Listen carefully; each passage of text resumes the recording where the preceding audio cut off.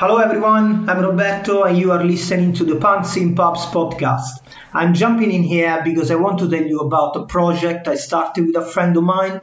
We run a DIY and sustainable brand called Anxur. That is spelled ANXUR. We do vegan sauces and condiments. All our ingredients are organic, seasonal and locally sourced. All our products are prepared on order and delivered across the UK. We just released our new winter season range of products, so go check it out on our website, theanxur.com. You can also find us in markets and vegan events around London. We will be at the Portobello Christmas Market on the 6th of December and at the Be The Future Vegan Market in Stoke Newton on the 12th and 13th of December. We are a very young business and we are trying to put our brand out there, so please don't forget to take a look at our Instagram page at Anxur UK and give us a follow. We also have a side project. We run a shitty and very badly edited podcast we started during the first lockdown called 2 Meters Away Punkcast. You can listen to it on Spotify. Basically, I just talk a lot of nonsense and play punk tunes.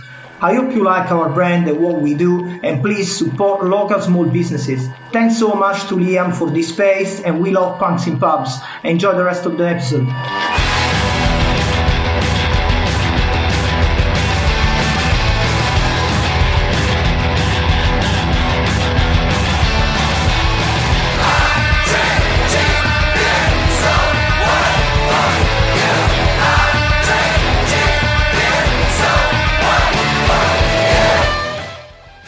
And welcome to the Punks in Pubs podcast. My name is Liam Bird, and I hope you're all finding a crumb of happiness and joy wherever you can find it, because fuck, these are still dark times. But there is good news. There's a vaccine coming out. Hopefully we'll all be vaccinated by spring or summer next year. That's got to be good.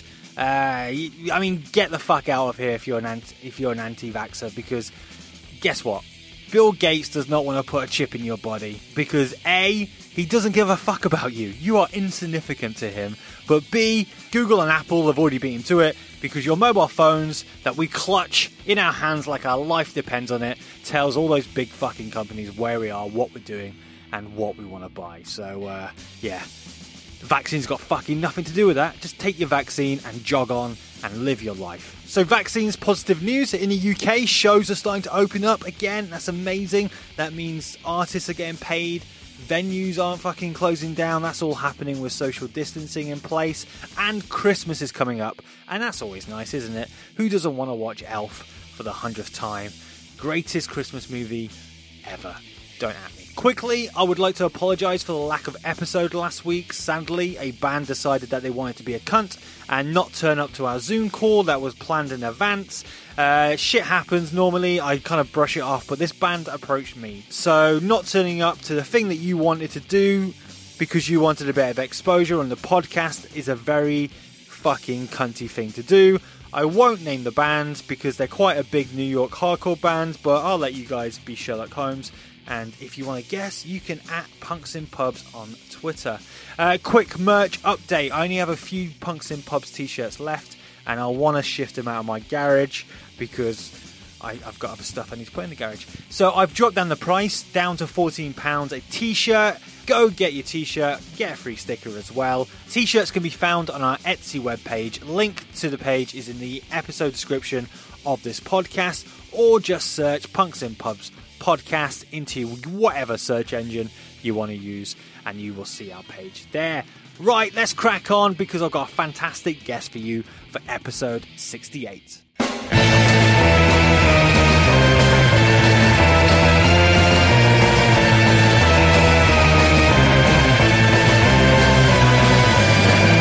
Episode 68 is me looking down my laptop camera, talking to the guitarist of the US street punk band The Casualties and the founder and owner of the indie label Charge Records. He is Jake Kolassis. Jake was a delight to talk to, such a good dude.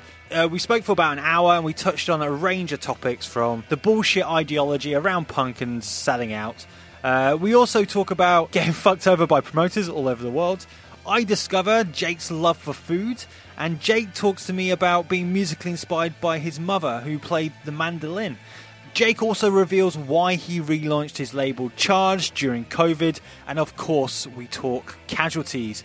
We hit on the early days, we talk about highlights, as well as the change lineup. Talking of the change lineup, I also felt it was really important that we touched on a difficult subject matter, that was the sexual assault allegations that were made against former lead singer George. I just want to give you a heads up on that. I will be back after my chat with Jake to wrap up the show, but before that, enjoy this. This is episode 68 with myself and Jake. Starting 12 ACAB Starting 12 ACAB Starting 12 ACAB Starting 12 ACAB Starting 12 ACAB Starting 12 ACAB Starting 12 ACAB Starting 12 ACAB Starting 12 ACAB Starting 12 ACAB. We've seen our power corrupts. We've seen our people beating by the cops.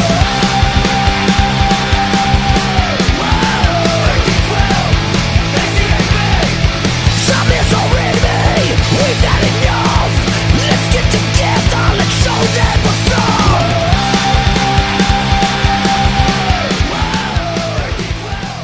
I'm dyslexic, so sometimes I butcher people's names, so I want to make sure I get your last name right. Is it Colossus? It's all right. Colatis. Colatis. Yeah. I think you're going to say yeah just to be polite now. No, you're good. Okay, no problem, man. All right, then, let's kick it off then. Looking down the internet at me is Jake Colatis.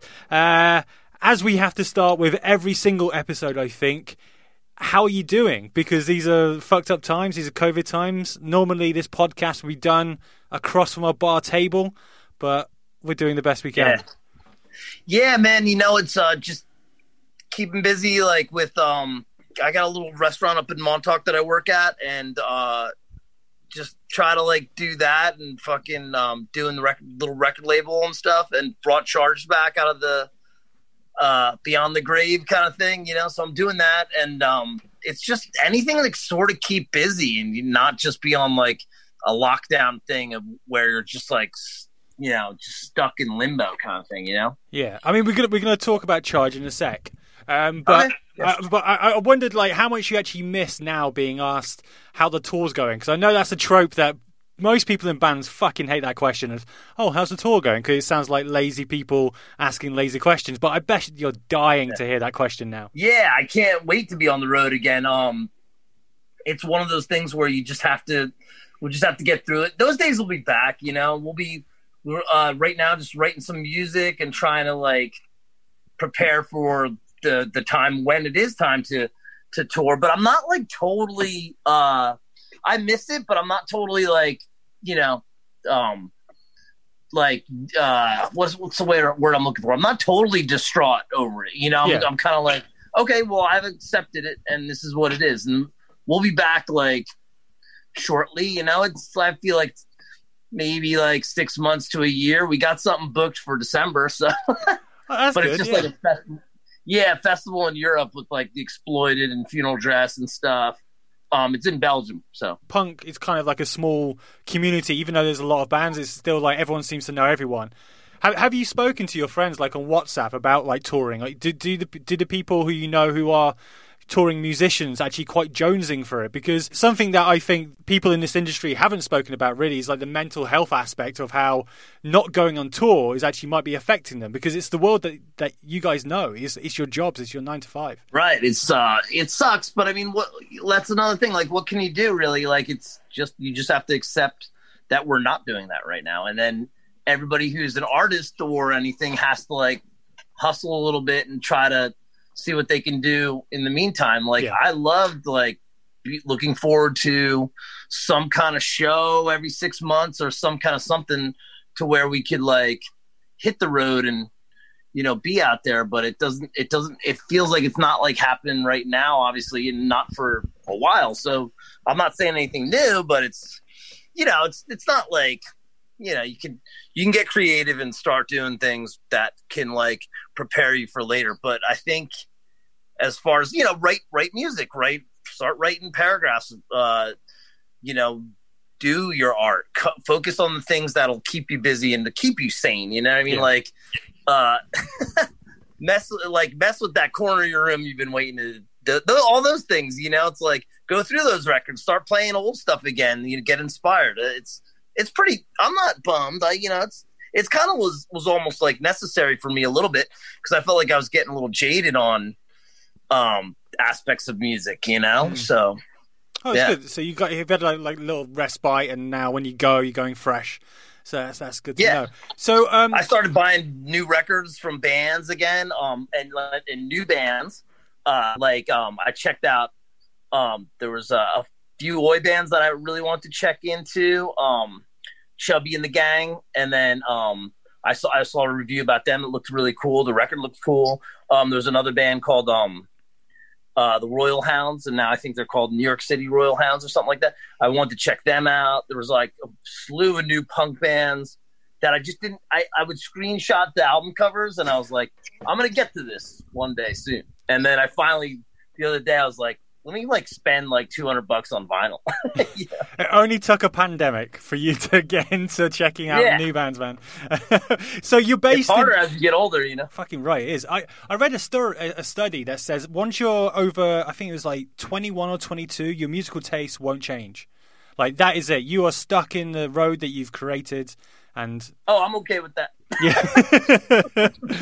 So you're based in Jersey City. Is that where you grew up? Well, no, I'm not. Now I'm in Montauk, all the way out on the tip of Long Island. You can't actually go any further. There's a lighthouse, and then that's it. It's like a beach, and you just see waves.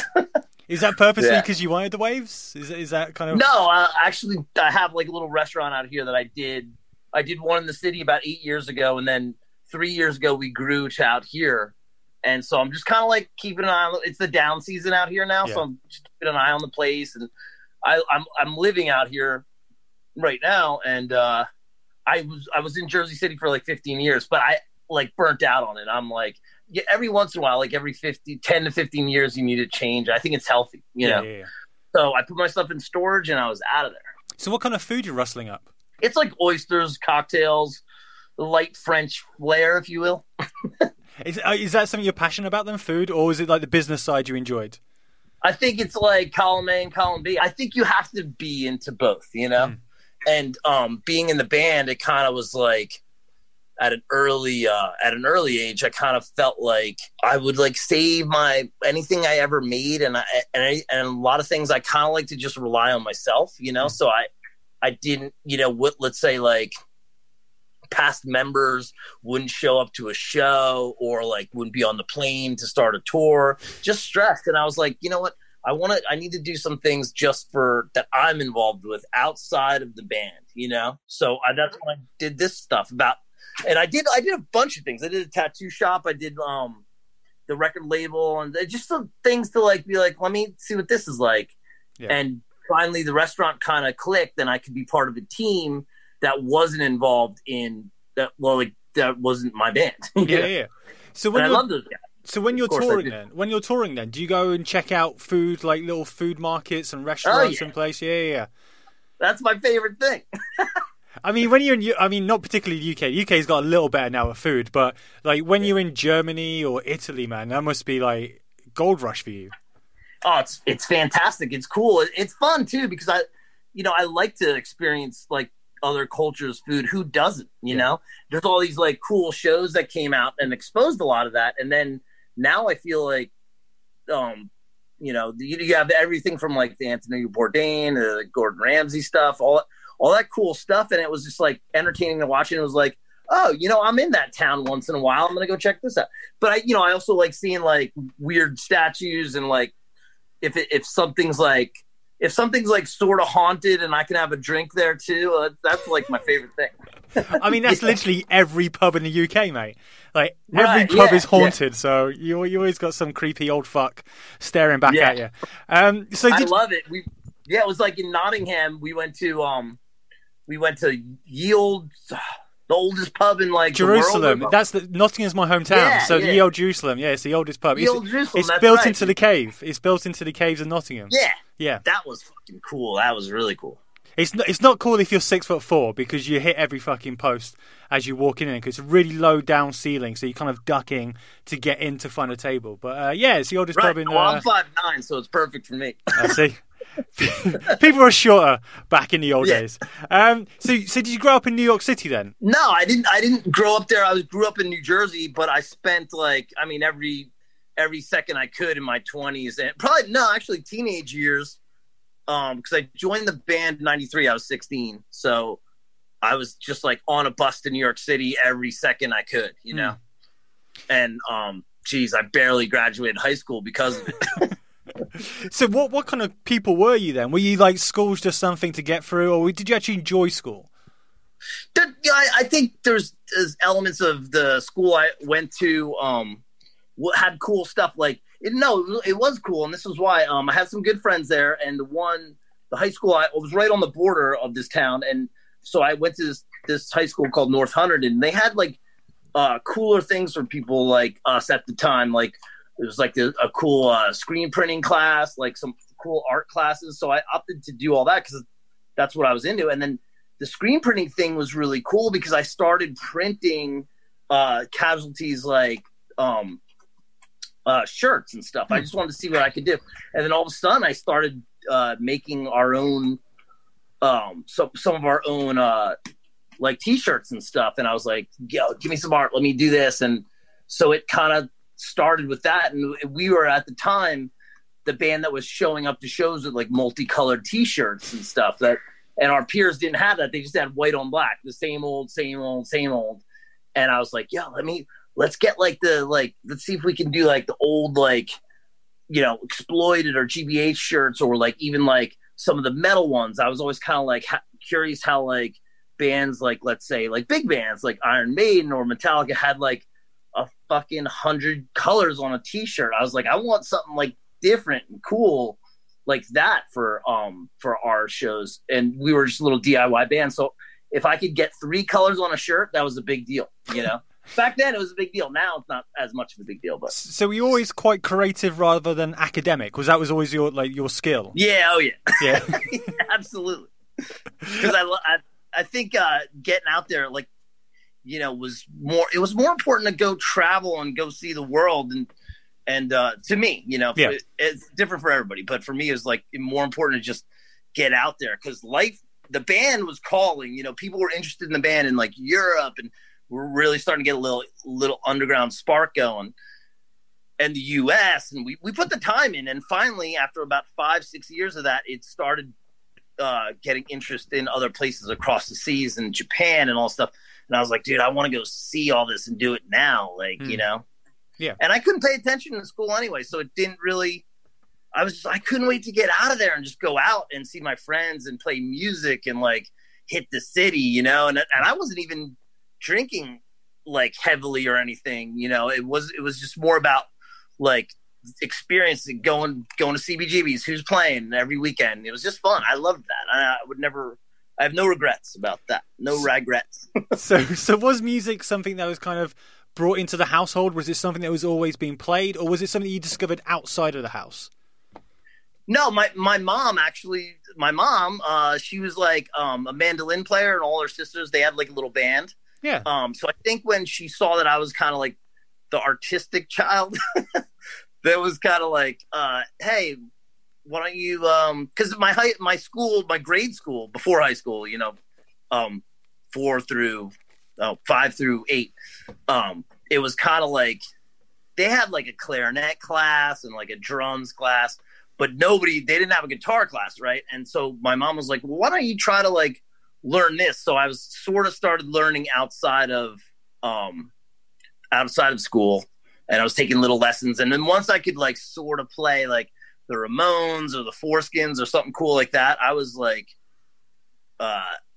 took a break on lessons because I just wanted to rock. And then I just, met some people to jam with, like anybody does probably. Yeah. And then just started rocking. And then I would go to shows in the city and met up with a bunch of punks there. And then one day, after seeing the Casualties, I became friends with them to an extent. And George and I befriended each other. And then one day he needed a guitarist, and I just said yes. I knew I couldn't even play half of those songs, but just like, yeah, I'll do it. Yeah. And then sort of learned with the band, and we all grew together, you know. You bullshit until you make it. That's what you do, happens. Man. Yeah. Like, I knew I could barely play this, but this was the story. I asked him from the Blank 77, because he was a good guitarist. He's still a great guitarist. He plays all the instruments. And at the time I was like, dude, I need you to teach me these songs. And he could like listen. He was one of those guys at the time where he could listen to it before I could. And he could be like, here's how you play that song. So he would teach me them, and then like everything, you know? So he was really key in me getting to the point where I could show up and jam with those guys.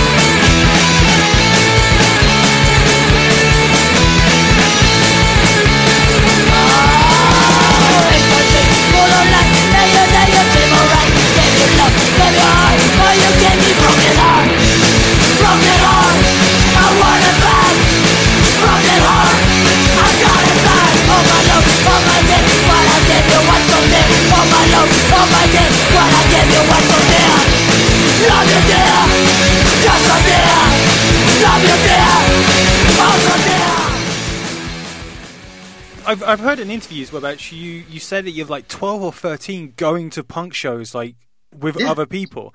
Were your family not freaking the fuck out, or were they quite liberal and quite laid back and go, he's just discovering music? Yeah, no, my mom was really cool about that, because I was like spiking my hair and shit at like probably like 12.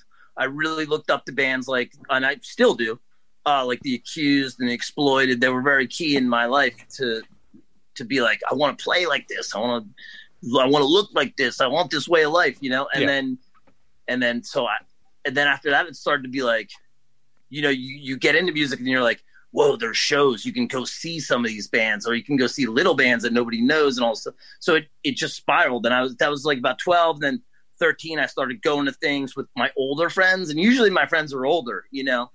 And so I would hitch a ride with them, and I had no, like I said, I had no interest in drinking. I just had interest in, I wasn't cool yet. So I just wanted to buy merch and like buy a t-shirt, buy an album. I always made it a point to get a record or a tape, mostly tapes at that time, but 7 inches were around. And then I started getting into vinyl. But anyway, like my mom was very cool with letting me express myself. She never had any kind of, we had a few arguments, of course, you know, but, because of academics, you know, but, there's this one argument we had, I'll never forget.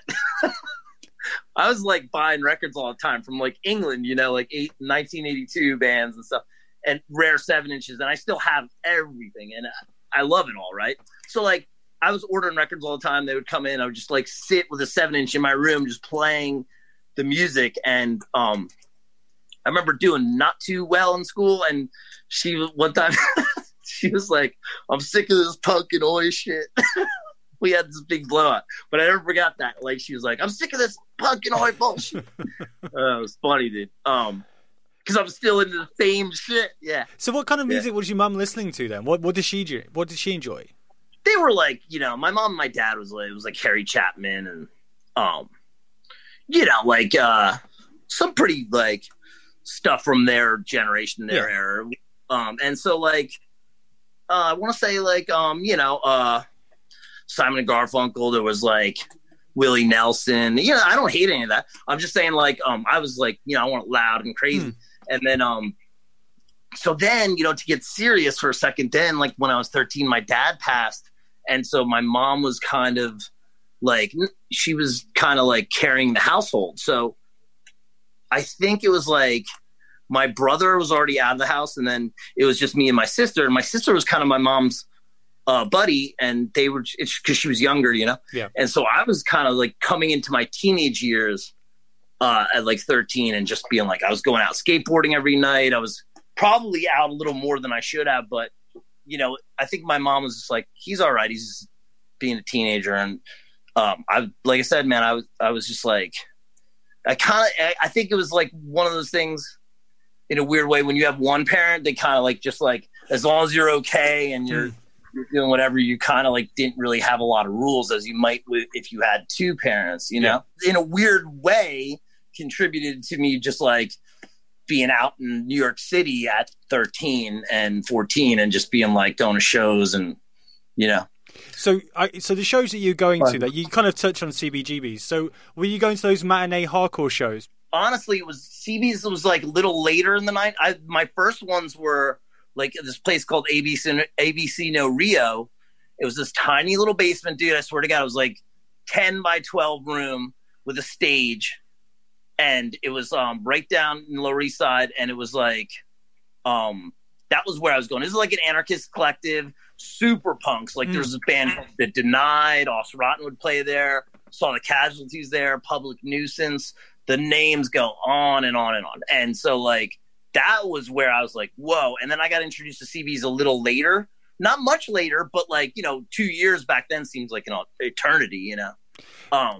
So, and yeah, the hardcore shows were cool. I just like Warzone was really cool. They crossed over into the punk stuff a lot. Like, so I remember seeing those guys a lot. I always would see Rabies on St. Mark Street.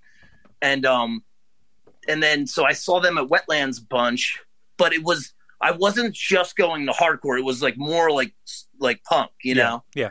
And then I kind of like got into both. And, you know, scenes, when you're younger, scenes are so separated. And then you get older and you just realize how stupid that was. And then you go to like both, you know?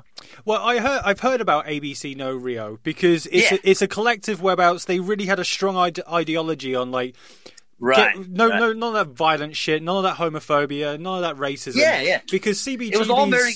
Sorry, just because CBGBs towards the end of it supposedly started becoming quite a toxic masculinity kind of bro fest, and I've only read about this because obviously I wasn't there at the time. Was that something that you kind of felt as well, or is that something that's kind of hyperbolic? I agree with both things. I think it also depends on what shows you go to. ABC No Real was definitely cool on the anti-racist, anti-homophobia, but it wasn't. It was a good middle ground. Like, you know, you had Neil Robinson from Tribal War, a bunch of very political people, but you didn't have like it was also fun though too. It wasn't like it wasn't till later to where you had to start like it got a little too cops, you know, like punks being cops, and it was just then it started to get not fun. And then I think CBGB's was having like really cool street punk shows. And we were allowed to play a lot of those shows. And then it was like, we finally got big enough to play CBs. And then Coney Island High was happening. So it was like punk without the rule book, kind of, because ABC No Rio got really like strict on the rules, and like then all of a sudden bands had to send in their lyrics, and it's just like it was like this. It was like too difficult for punk rock. It is like, of course, I get some of the reasons why, but it got a little too much, and then you had a lot of hateful, kind of ultra extreme political people, and it just took all the fun out of it. When you start being a cop, then it takes all the fun out of punk, you know? Yeah. So, right. So, and not that the original ideas were cool, and I was on board and was there before I was around. So when I was going there, I was like, I love all this, you know? And then CB started having like better shows, and Coney Island High had better shows. And we just kind of left that in the dust. I like playing with bands that were fun and didn't have to talk, have a political sermon after every two songs, you know? Yeah. I wanted to like slam dance, dude. You know what I mean?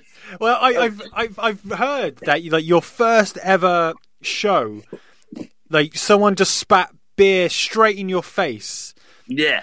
And this huge dude. Yeah. So I mean, terrifying, dude. It's terrifying. That'd be terrifying for any fucker, man. Like anyone in their 20s or even 30s playing their first show, you get about ready to play, and some fucking big old dude just spits beer in your face. How do you compare? Yeah. Like, was it like, this is thrilling, this is fucking or was it like, dude, 16, what the fuck? I was 16, and I was like, this is gonna be interesting, you know, because I was scared of everybody. You know, you're 16. I was fucking terrified of everybody, and everybody's like older, and you know, people had facial tattoos when it wasn't like a thing, and it was gnarly. It was like, So this would have been 93, right around. That was probably my first show. There's pictures of it somewhere. And dude, I was like a sophomore in high school, and I just remembered like everybody was like huge, like tall, and you're like older, and just fucking like it was super punk. I was just not like, I didn't know what to expect, and I was like, okay, we're gonna play. And it was like rowdy, man, really not violent, but like energy, but violent, like yeah. And so I remember this one dude, like huge. I mean, like this guy was like, I think he was like a UFC fighter or something, tall, like dude, and he's like decked out. And he comes, of course, like first or second song, and I'm like, oh shit, he's like this. I'm like looking up, I'm like, comes up, dude, grabs me. I swear I got wrapped by the shirt, and it was like, boo, and it was like just booze, like, and I was like, all right. Here we go. Just hope I live through this fucking thing. I'll never forget it, man. But it was great, though, because what a great way. Like, you had to earn some stripes. You know, you had to get dissed and see if, like, you wouldn't, like, fucking run away or something, you know? Like, and there was fights that happened, all kinds of stuff. So you kind of had to be, like, you couldn't just, like, walk into this scene, you know? Did you turn to the rest of the guys and go, did you just fucking see that guy? Like... No, they were getting dragged off stage too. Like George and Colin were like getting ripped off the stage. It was so crazy. I was like, this is like fucking punk, dude. I was like into it, but I was kind of like glad they left me alone a little bit after that, you know, because I think it was very obvious that I was like a super young kid at the time. So I think is like I didn't get my ass kicked, but it was just like pretty gnarly, man.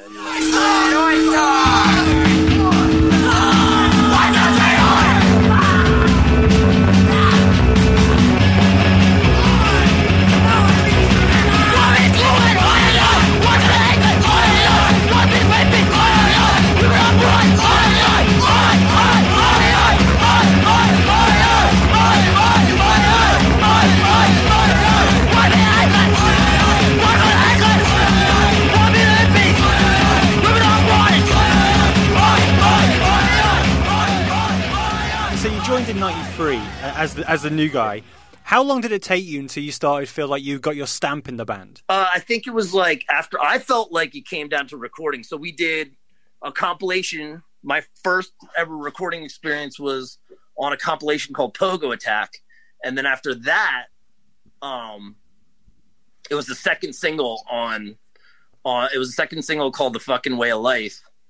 And it was like I felt like it was, if you compare those two 7-inches, 40-ounce Casualties to A Fucking Way of Life, I was into it at that time. I like earned my chops a little bit, and then it was kind of like I'm still heavy into these bands, but it was like heavy into GBH and Blitz, and you could hear that influence. It was, the second single was way faster and way more distorted and like loud, you know.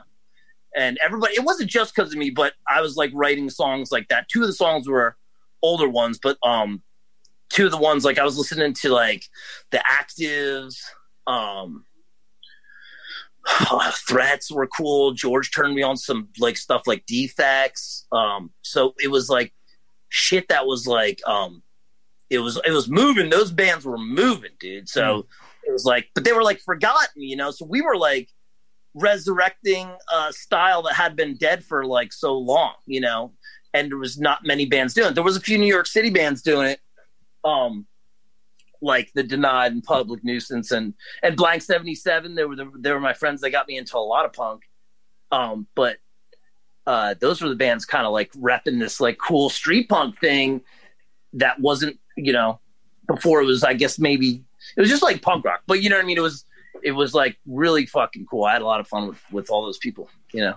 I don't see much of them anymore, but it was really key into like getting stuff going. I'd probably strayed away from that question. I don't know. No, it's so good. It's so good. I answered any of that correctly, but that short period though, from 93 to 94. 94 is obviously known for being like the kickoff for another wave of punk with bands like Green Day, Offspring, NoFX, right? And like a Rancid band was the band. I was going to say Rancid, who probably be the gateway. It would be a gateway into like the Casualties. So Like at that time, were you looking and going, "This is coming for us. We're going to be caught up in this wave"? And then when it didn't really happen, were you like, "What the fuck? What happened?" No, I felt like it did. We were just a lot more like the Casualties were like a more like underground sound, and we weren't really.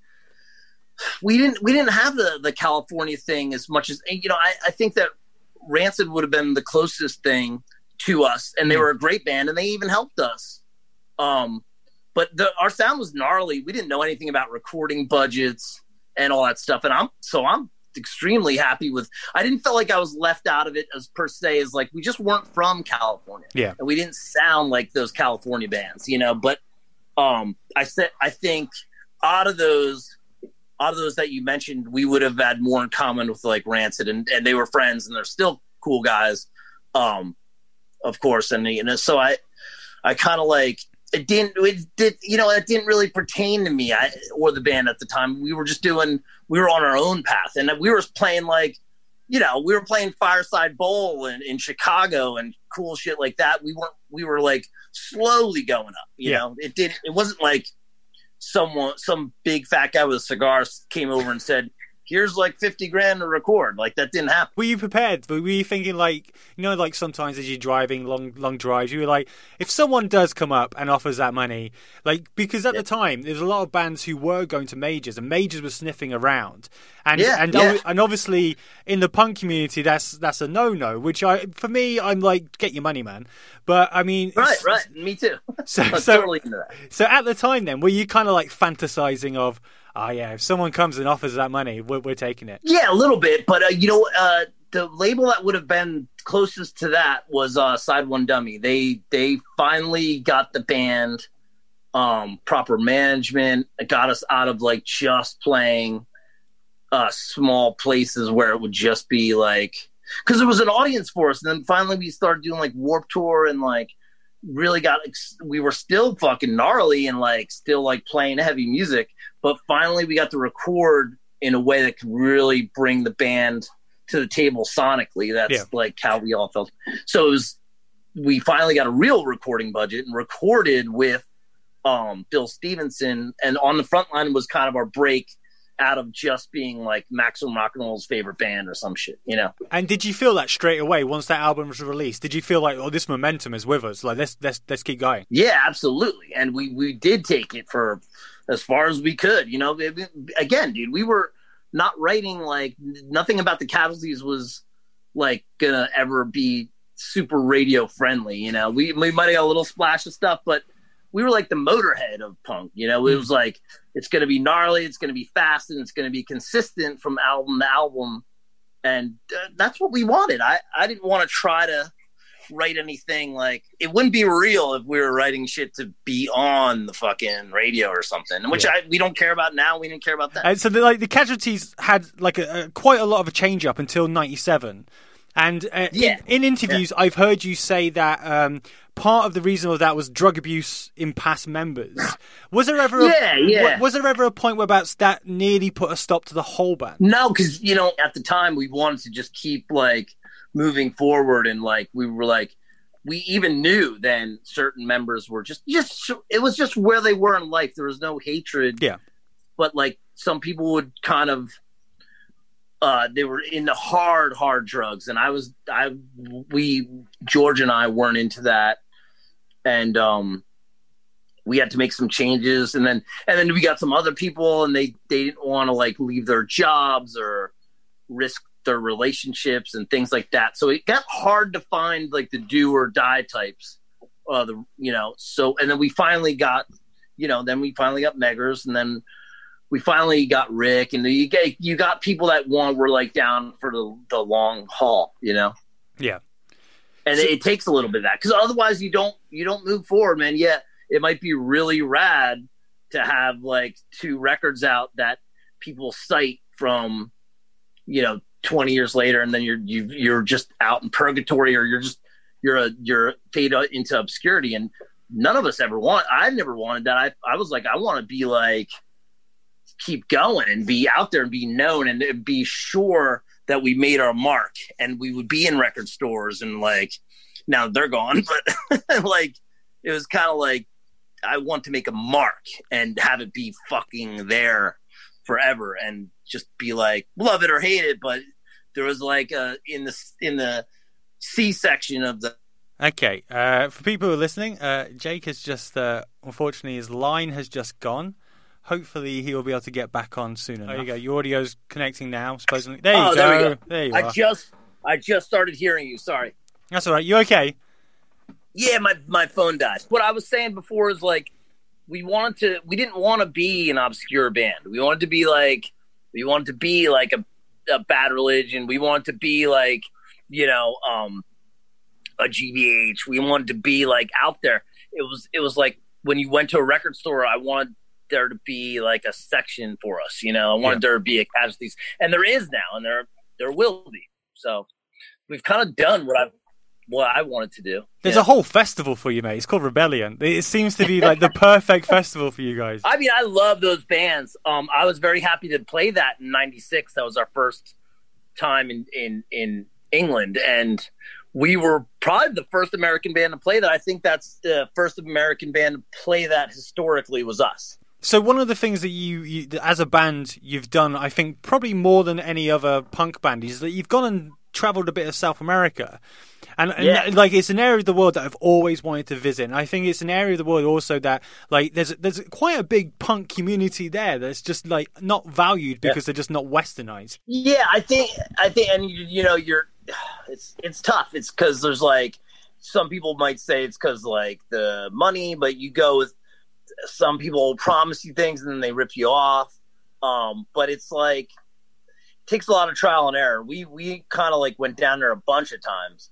You know, we've been to Mexico countless times, and we've been to Brazil. We've been to Central America. We did a lot of places that a lot of my peers in bands have not played and will never play, because we did an album in Spanish. We had like 2 Latinos in the band, and like it kind of always transferred. It gave us a passage, or rite of passage to go down there. But it's also tough down there, man. It was pretty gnarly, you know. But you know, one day you're playing a show in Nicaragua, and it's awesome, and then the next day you're on a fucking moped on an island with 2 volcanoes on it. There was this cool shit like that. I loved it. I still love it. We did Honduras like a year, maybe 2 ago. We did Guatemala, not Honduras. We have never been to Honduras. I'd like to go to Honduras. Would be cool. But yeah, dude, Guatemala. I never thought we always joked around. It was so funny because Rick and I would always joke around and be like, dude, we should do like a live in Guatemala or something. And then we actually went there. How did you end up making those contacts then of actually getting there? Because I think a lot of bands would like to give it a go. But like you said, I think it's kind of that sketchy element of it of like, are we going to get completely fucking ripped off? Are we going to lose a shit ton of money? Yeah. It's tough. It's like we've done all right sometimes, and then other times got promised things, and then, you know, but that even happened in Australia too. We got fucked over really bad. We went all the way there, and you know, you always kind of like you always want to do the show. That's where they get the artists. Like, well, if you don't, you know, you almost have to pull that card. It sucks. It's like you got to be like, look, we're not going on stage because you have to pay us. You know, and it sucks to pull that card but we learned our lesson. We did that a few times in South America and got fucked over, and then everybody points the finger and blames other people. And like, so if your show isn't doing the work that it's, you know, supposed to do because the promoter didn't decide to promote it and nobody knows about it, then they act like they don't got to pay you, you know, It's shit like that. And it's just like, grow the fuck up, man. I'm like, we're men with families and we have like things to do. And it's not this, you can't just fuck a band over just because you feel like you don't deserve to pay them, you know? And so we did Australia, and we got all the way up till we were like, no, these shows are going good. They're going big. We had like, it was a festival tour called Hits and Pits. And there was this fucking dickhead organizer that he disappeared. He had to fall off the face of the earth because he owed so many people so many money. He promised all these bands all this money. And then slowly after like the 6th show, and it was like a 2-week tour, after like the 6th show or halfway mark, he wasn't paying anybody, and his crew weren't getting any money, and it was just kind of like, you can't fuck people over, man. And so it went downhill, and they never had it again because he ripped not only us but a lot of other bands that were on that tour. So it's tough, you know. You gotta like weigh out all the things, and sometimes it's like you want to like. Sometimes you're like, fuck it, let's just get there, play, and you know, you went. You got to play in a weird fucking place. That's always cool to me. It's a lot easier to do when you're fucking like between 20 and 30, and then it gets a little more difficult between 30 and 40, and you kind of got to be like, you can't just, you know, time is valuable, and you can't just get dicked around, you know? Of course. And that's for any band. I think it's like terribly disrespectful for any band to have to go through that. And, you know, karma comes around, you know what I mean? So, and then, you know, you have your dickheads out there kind of like, well, punk's not about money. Yeah, well, it is when you fucking shelled out a shit ton of money to get there, all your equipment and all your other things. It's not like they don't see any of that. So it's like, you kind of got to remind people, like, this shit isn't just fucking like a cakewalk, dude, you know? While they're at home getting like good educations, having good relationships, and having a nice little life, you know, it's like, and they're ones on the interwebs being like, you know, punk shouldn't be about money. Like, no, bands, I believe bands, I've always said this, I believe bands should get paid, and they should get paid well. I suppose now is a time whereabouts it's kind of coming even truer with a lot of people streaming music and bands not getting the money they probably deserve because everyone's stayed at home, so everyone's listening to a lot more music, and like you said, discovering new bands. There's these new bands now who are getting dicked over just because the way that, what is it, like 0.1% of whatever stream it is for our money. So it's fucked up, man. It's, you know, part of me is grateful, like, oh, cool, 7.4 million people were checking us out. And I did the math, and it's like, so if you I did all the, you know, like the fun math where it's like, okay, so 24 hours, 365 days, and it added up to like 32 years of someone listening to like us constantly. I'm sure like one day would be enough to like, you would want to kill yourself. But there's the kind of thing where like, a lot of people that should be designed a little bit better to like at least kind of contribute to the artist, you know, but like the artist always gets fucked over, and it's not in Europe. Well, in Europe, they take care of bands very well. You know, it's like the US is not set up that way, like at all. And I don't think England is either. No, not at all. But you go to Europe and they take care of bands. You have a place to stay. You have good accommodations. You have good food. You get hot food. You arrive at the show. There's snacks. There's just like little things that like make it like a little bit better for bands. Like, okay, we can like do this. And they're, you know, in Germany, some of the towns have money set aside for the art. The USA would never fucking do that. It sucks. It's like shit should change because there should be space for people that do art, and art should be appreciated, and music is fucking art, you know? You would think such a small place like England that it's kind of like produced all this music. Music. Dude, I love it. It's my favorite. You would think that we would cherish it a lot more and really encourage arts to continue, because it's one of our biggest exports. We are nothing in this world. We are a tiny little fucking speck of dust, but yet we've created like such good music. But we just we don't appreciate it, and we don't nurture it, and it's a sad thing. And we're always and that might be why you have bands like you. I mean, that might be why just when I think about it, that might be why you have guys that are like, you know, like take like Ozzy and like Lemmy and stuff. Like they're probably just like, I'm gonna maybe go live a nice life somewhere where I can be like, you know, a little more accessible. And it's like they get out of England, not because England's like a lame place or something, but just because like maybe it's like, you know, you get a little more money elsewhere. You know, that's kind of how I feel about it out here too.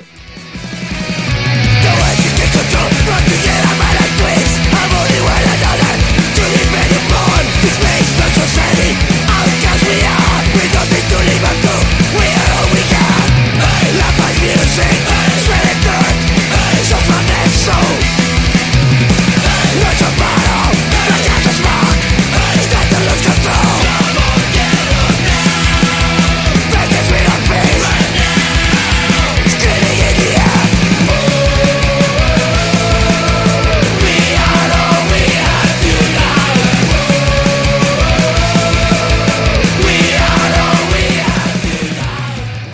this one is a bit of a tricky question, so I understand how you might feel a bit like, fuck this, I don't want to talk about this, but I think it's an important one. In 2013, lead singer George was accused of sexual assault and rape. That led to protests called Boycott the Casualties, which led to shows being cancelled. I've never been put in a situation where my best friend and the person who has always been by my side has been accused of that. So my question really is, like, how was that period in your life, standing next to a person who was accused of such horrific things? Well, I guess the short version would be it wasn't very fun, and a lot of shit was slung at us and smeared and all this stuff, and I think that I didn't feel, look, I slept on all the floors. I was always in the same places. And I didn't feel that those were accurate at all. And I also think that, it was a time that was kind of, not backed up by a lot of fact. And I felt like, I knew the dude and I was with the dude a lot. So I just kind of was like one of those things where, shit got slung and, he didn't really have a fair, shot there. And it was just that. It was, what can you do? It's, what am I going to do? Chase down people and fucking sue them? And they're just not going to, So it was like, I felt like, we stood by him for another 4 years and he didn't want to do the band anymore. And it wasn't that.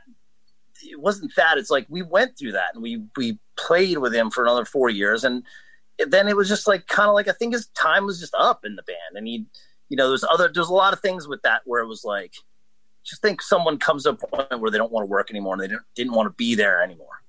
So we kind of just parted ways and that was that. It was unfortunate, but what can you do? I mean, we just got through it the best we could and we felt like, hey, we're not going to just kick him the curb because we don't believe that. And we were, like I said, I was in those places and if I had ever seen anything like that, I would never stayed in the band with someone like that. The band allegedly put out a statement saying it's not very punk rock to believe in women accusing George. I don't know if that was. I'm really not sure what. So it's not very punk rock to believe the women who accused George of rape. That's allegedly something that was put out by management. We never said that. No, I don't know. No. Is there any part looking back though that you wish that the band kind of dealt with it better, or did you just feel like you dealt with it as good as you could? In hindsight, I guess you could always deal with something better. It's always easy to be like, oh, we should have went back and did this or did that. But I mean, we dealt with it the best we could and moved on, and that's, well, what is that 20 years ago? And then, David's been in the band for almost 4 or 5 years. So, we're moving forward. We got new albums out and that's that, my friend. Yeah. Well, I mean, having Dave in the band, I don't know if he still is. I think he's doing stuff with Crumb Bums again. But how much was that kind of having new energy in the band and having just this new kind of shiny toy, I suppose? It was great, man. It was great. It was a breath of fresh air because I think it was a lot of things. It was positive energy, and we just sort of took it was kind of like the thing where when a plane is flying on 3 engines and has 4, you're always never to your full capacity, and then we got this guy in the band and he was writing songs and I was like, whoa. And he was driving and I was like, whoa. And it was all this cool stuff. And it was just kind of I couldn't believe how on board this dude was. And he was sober too. And he is sober. So it was a breath of fresh air, man. It was we had energy and it wasn't a downer, and there was a lot of negativity kind of vanished too. And the across the board, way more positive. And I love it, man. Every day it's great. And it's he's a great friend. He's always been a great friend. We couldn't have found a better fit, and the energy's way better. And the involvement, it's now 4 guys in a band, as opposed to 3 and dead weight, So let's talk about Charged Records then, a label that you established back in 98 until 2008, whereabouts I think you just kind of gave it up, and now you've relaunched it and releasing new editions. You released, I think, Punk United as the Punk United compilation, I think, was one of your first re-releases. Yeah. So why have you decided to bring back an independent label in a time of COVID? It just seems like such a crazy idea. It was the thing where, like, we were getting this like stimulus check over here, and I was like, you know what? I've been talking about this for a while, and instead of like just stockpiling this money, I was like, why don't you just kick up the label again?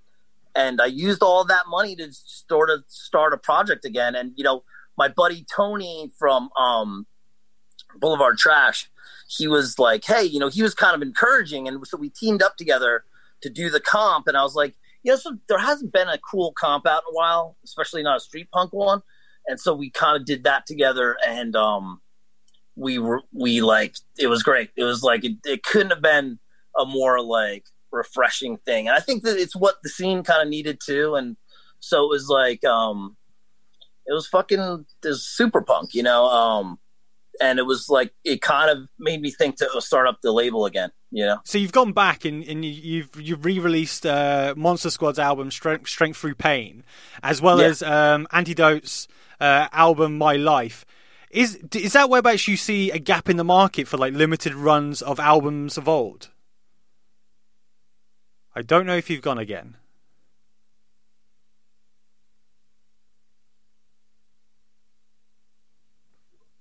Oh, there you are. There you are. Hey, oh shit! Okay, I'm back. Sorry. That's all good, man. I'll ask the question again. So yeah, you've re-released Monster Squad's album Strength Through Pain, as well as the Antidote's album My Life.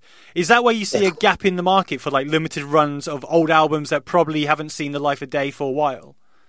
Yeah, that was cool to just come out swinging. I have a new band.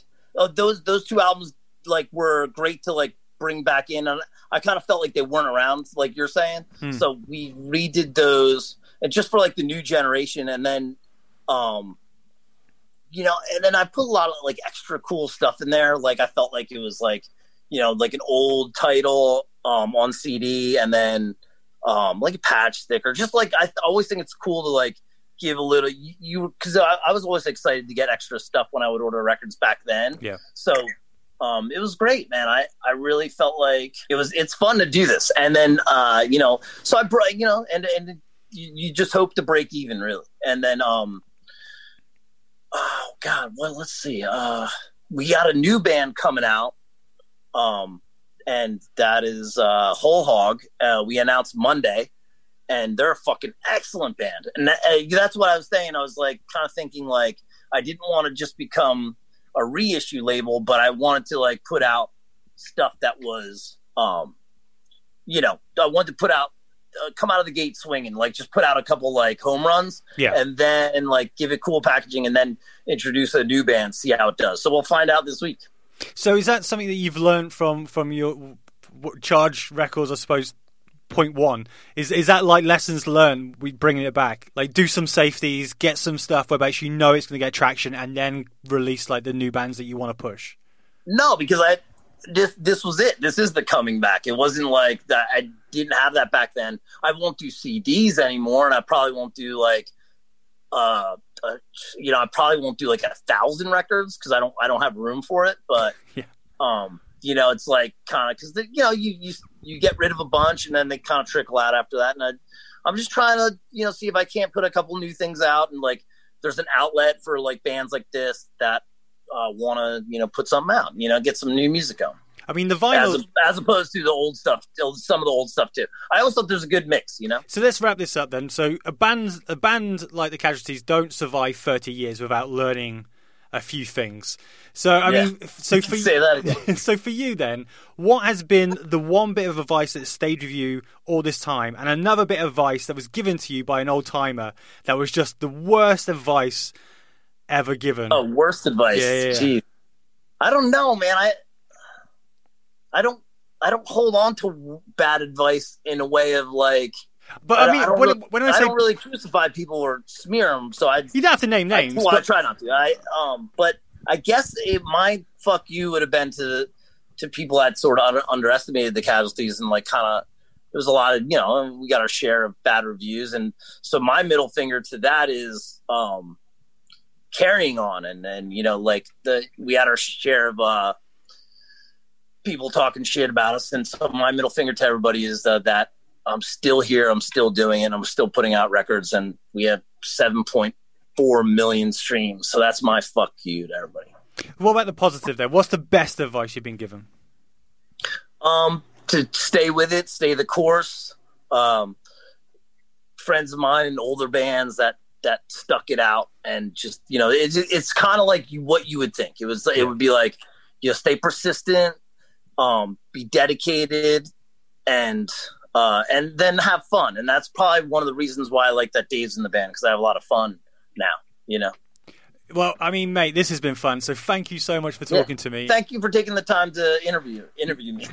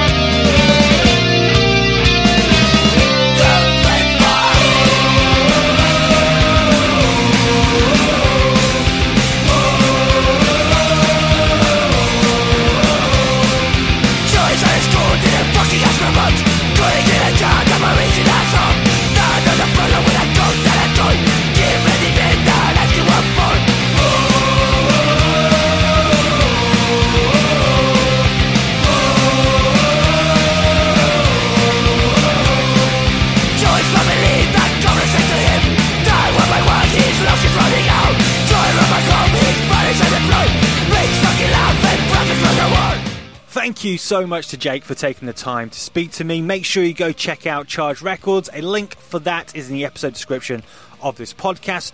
While you're searching the web, make sure you go and support the sponsor of this week's podcast, Angzur, I think I pronounced that right, Angzur Vegan Sauces and Condiments, as well as Roberto's 2 Meter Away Punk podcast. Again, links to those are in the episode description of this podcast. You can also find all those links I've mentioned today on our social media accounts on Twitter, Facebook and Instagram. Just search at Punks in Pubs. If you would like to sponsor the podcast for free, then please email punksinpubs@gmail.com. That's it for this week. We will be back in 2 weeks' time for the last show of the year. Till then, stay well, stay safe, and I will talk to you soon. Bye-bye.